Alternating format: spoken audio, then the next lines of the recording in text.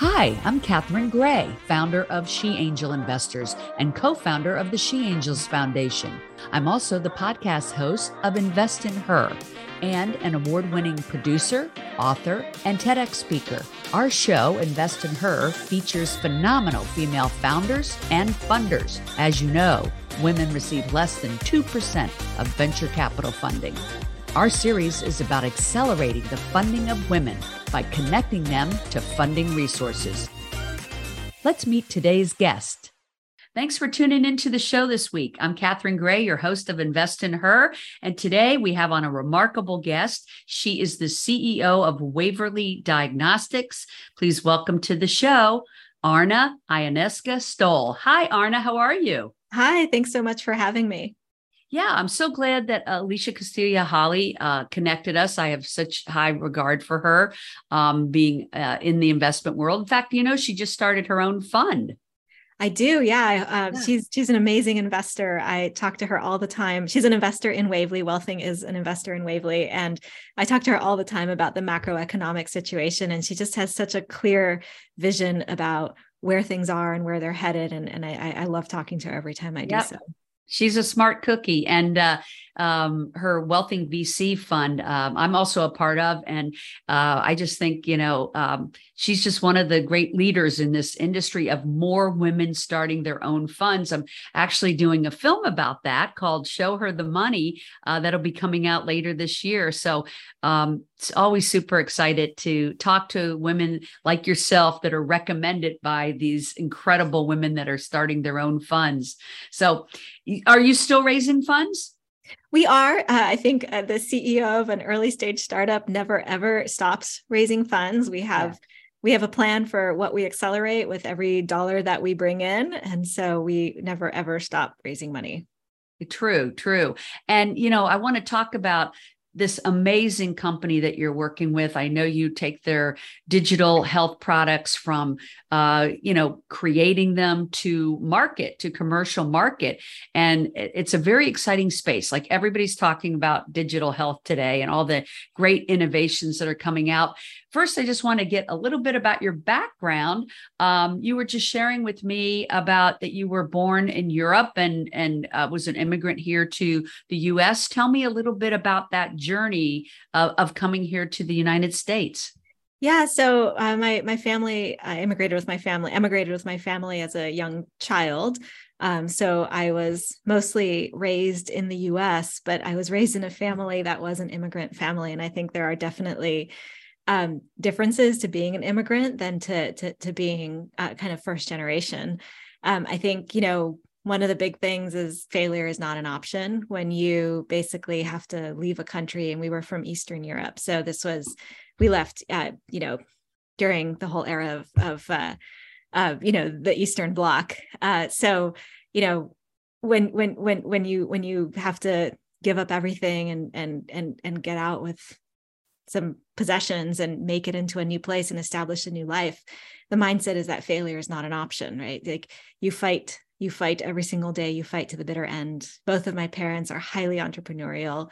They came here prepared to do whatever it took. And yet both of them, I think, had the educational foundation and the drive and the luck to start pretty successful businesses themselves and build a life here for us and my sister and myself. And so, I think there's definitely a mindset that is well suited to early stage entrepreneurship when you come from that kind of background, because you are going to succeed. The alternative is not an option. Wow, I like that mentality. And you know what? You are absolutely right. When you're an entrepreneur, you have to have that mentality that failure is not an option. That's what keeps you going, right? And there's so many immigrants out there that add so much value to our country. I think it's an important conversation for us to continue to have, because people like yourself, bringing new innovations to the country, it's so important. This country was absolutely built on the backs of immigrants from all over the world that make the United States a better place. And we have to cherish that and, really celebrate that, right?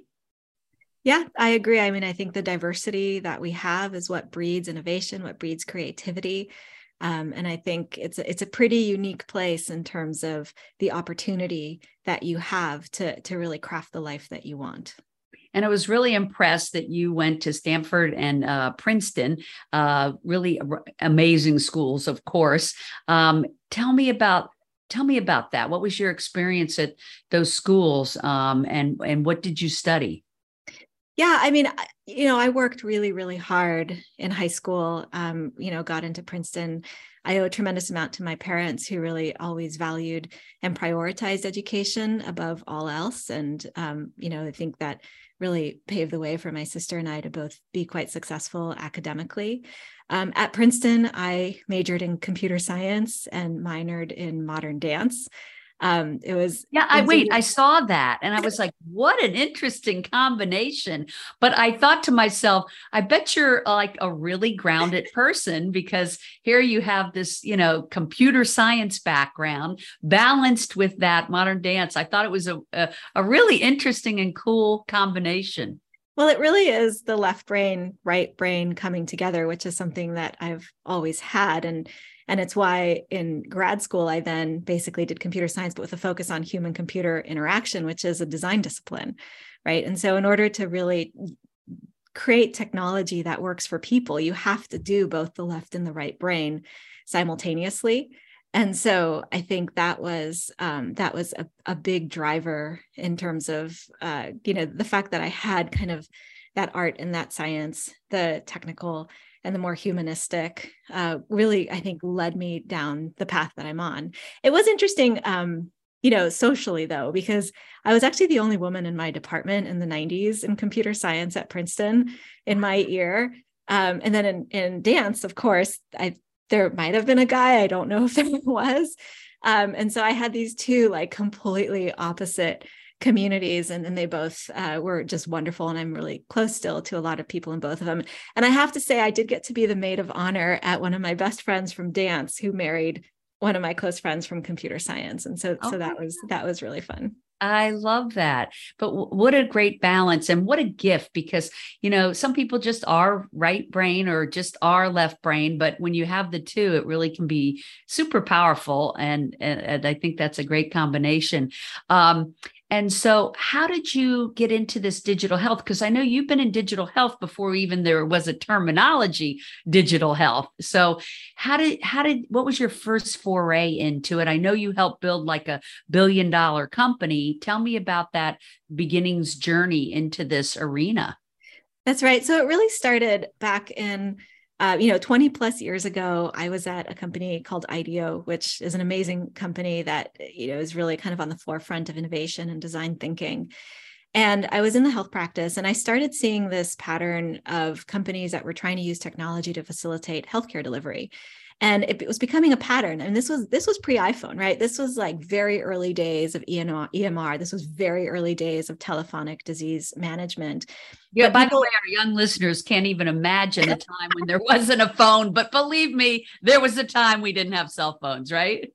That's true. That's true. There was, we promise. And it was, it was all about, this was back when like every single interaction in the healthcare space required like a piece of paper, a pencil, and a fax machine, right? And so nothing was actually data mineable. Nothing was, you couldn't pull it up at will. It was, and it wasn't that long ago, actually. 20 plus years ago is not that long ago. No. And so there were companies that were starting to try and change this. And yes, it was very slow at the beginning to change it. But what I was able to do within IDEO is found what we called a domain in IDEO parlance, which is, a small business unit that was called Connected Health. And that really looked at, the patterns and what companies were facing around kind of trying to use technology to facilitate healthcare delivery. And so that was really, I think, my first experience in digital health, what became known as digital health, and also in building a business unit as well. And so that was really, really my start, and really where I started being a part of a lot of the conversations and retreats that were really serving as the foundation for the industry, and meeting a lot of the people that were also involved in it in those times. And what's fun is one of the people that I actually met back in those very, very early days, we stayed in touch over the decades, and she's actually on our board of directors right now, which is pretty amazing. Wow, that's great. And that helped buid that company up and end up being a billion-dollar company, Well, right? that was the next one. So Oh, that was the next one. Yeah. Okay. So IDEO is after IDEO is an amazing place. But you are consulting with companies, and I think after a number of years there, I started to feel the itch to take something over the finish line and to own it, as opposed to just make recommendations. Like you would basically get all in and so intense on these projects and these companies, and you'd form this baby, which is whatever you were working on, and then hand it over the fence and you walk away, and it just gets really hard to do after a while. Right. And so then I went in-house at a company that, was an early digital health company that grew into $1 billion of valuation. And that was an incredible growing opportunity to grow and learn. And then ended up moving up to Seattle, where I founded a boutique consulting practice, working exclusively with early stage, mostly digital health companies or medical device companies looking to add a digital layer to their products. And what were some of the products that came out of your consulting firm? All sorts. I mean, I worked on at-home blood collection devices. I worked at fertility monitoring. I worked on, blood glucose and adding kind of more layers of data into that. It was really a lot of very diverse projects within the healthcare space. Very cool. And then you made the leap to become the CEO of the company you're at now, Waverly Diagnostics. Yeah. Waverly. Wavely. Yes. Yes. Okay. And Wavely does what kind of products? So we're all about accessibility to health for kids. And so if you think about where we come from, there's been this huge shift in care delivery coming out of the pandemic, which is towards virtual care, towards telehealth, towards digital front doors.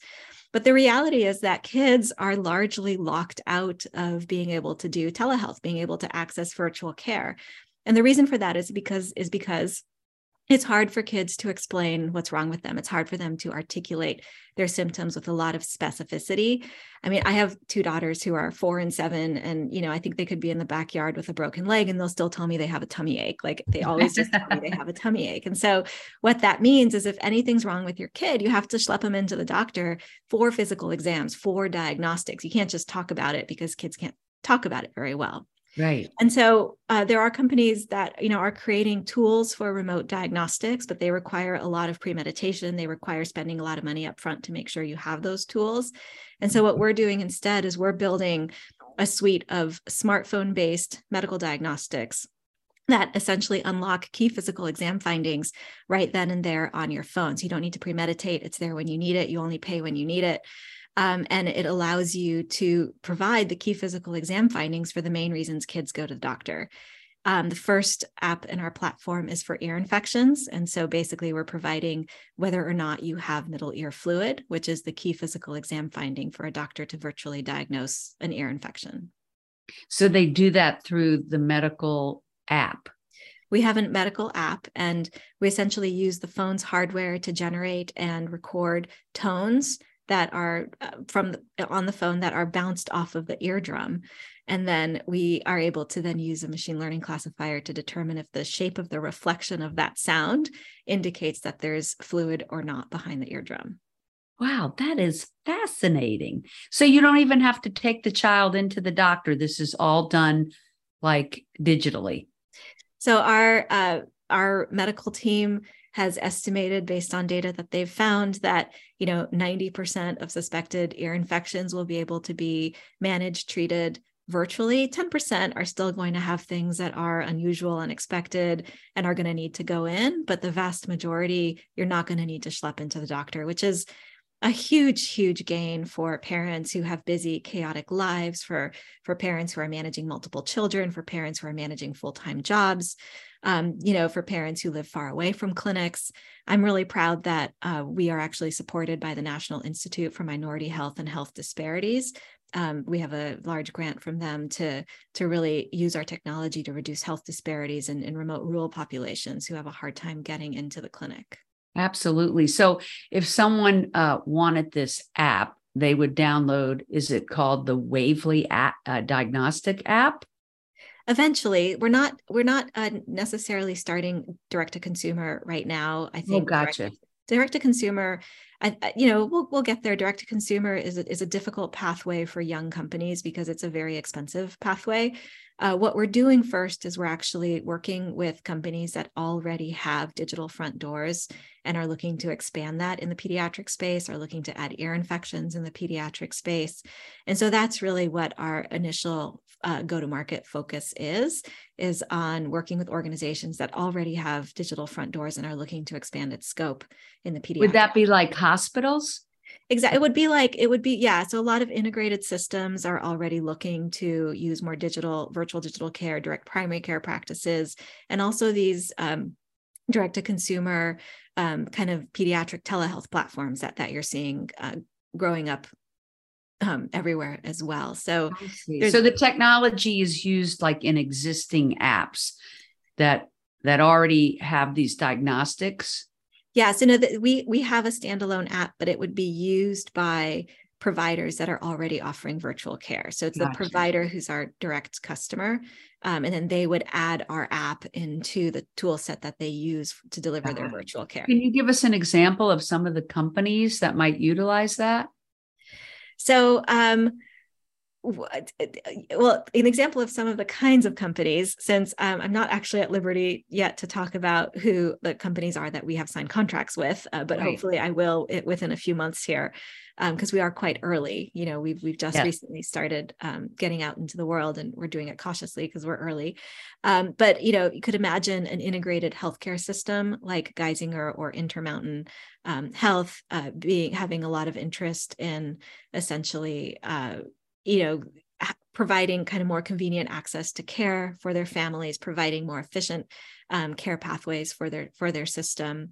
One system that we spoke with, not necessarily the ones I mentioned, but they did a longitudinal analysis on their care delivery costs, and they found that for every visit they are able to shift from brick and mortar to telehealth, they save $124 in care delivery costs. And so they've actually allocated significant budgets to pay for tools that enable them to increase utilization of virtual care because it helps them on so many different fronts, like managing staffing shortages and just not losing patients as well. Like we've heard from one provider system, a pretty big one, that they're losing families because they're moving to more kind of digitally savvy care models because they want to be able to access more digital care. And so I think, organizations like that, I think, are highly motivated to use more digital care. And then if you look at just the big telehealth platforms, and especially the ones focused in pediatrics, the big names out there, like you've got, Teladoc, obviously, Amwell, plus the pediatric ones like Brave Care and Summer Health and whatnot. They're all really interested in tools that help them increase the scope of digital care, of virtual care as well. Right. That makes sense. And I would think that these insurance companies, just to say Blue Shield or someone like that, I would think that they too would want these entities to be using more digital health. Am I right about that? Yeah, I think there is definitely a push by payers. To increase. I mean, I think, it's interesting because I've been talking to a lot of payers, and I think payers kind of fall into the category of, having done analyses that make them gung-ho about digital health because, in their conservative analysis, they break even. In their less conservative analyses, they are way ahead if they use more virtual care. Other payers are a little bit more conservative in their analyses and are worried about increased utilization of care as opposed to but I think for the most part, I think payers are also keen to push more virtual care utilization. And so I think that also bodes very well for us because we enable, 30 million appointments a year that today require an in-person visit to happen in the virtual space. Wow, that's amazing. Do you think we'll see more and more of this? Like this is the future, right? I think remote diagnostics are absolutely key. So, we have identified 32 companies that are using the smartphone to build and deliver medical diagnostics. And I think that we're just going to be seeing more and more of that for a whole slew of, different conditions. It's actually been a really wonderful industry to be a part of. We're kind of at the inception of this industry. I think we're one of the forces that's really guiding the creation of the industry as a whole. And what's been wonderful is I've made it my goal to form relationships with as many of the other CEOs in our industry as I can. And we've all been highly, highly collaborative, because we're all working on different diagnostics. So we're not directly competitive, and yet we're all dealing with very similar challenges. And so it is beneficial to all of us to help each other, which has been a really wonderful community to be a part of. It sounds very exciting. And I think it's very cool that you kind of been in this space like before people were really talking about it. So how would people, like, let's say they wanted to either, maybe they have a company and they want to use what you're providing, or they wanted to invest in your company. Like, what's your website? What's your contact? Do you have social media? How do people get in touch? Absolutely. Please visit our website at wavelydx.com. We are also on LinkedIn, on Twitter, on Instagram. But the best way is to reach out to me, Arna, ARNA, at wavelydx.com. And I'd be happy to talk with you, either if you're interested in partnering with us to use Wavely as part of your virtual care delivery, or if you're interested in supporting us. We are always looking for, we're never going to stop looking for funds, especially not in these early days, especially not with the economy that we're facing.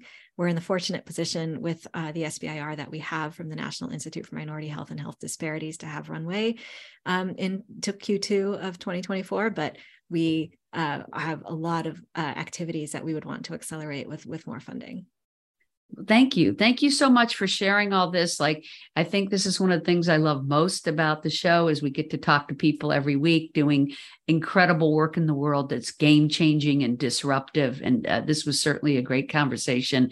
And also I love on Invest in Her to bring to light to people opportunities that they get to invest in very exciting companies run by women. And we want you to get behind Wavely and Arna if that's of interest to you. So look up Arna. She gave you her email. You can find her on LinkedIn or social media. You can also find me, Catherine Gray, Invest in Her on Instagram, and our SheAngelInvestors.com. And She Angel Investors, of course, is on social too. Thank you so much for tuning in. We hope you enjoyed the show. Arna, thank you so much for being an amazing guest. Thank you so much for having me. Goodbye, everybody. Make it a great week. Remember, if you're looking to launch a business or grow your business, check out our e-course, 6 Ways to Fund Your Business, available at SheAngelInvestors.com.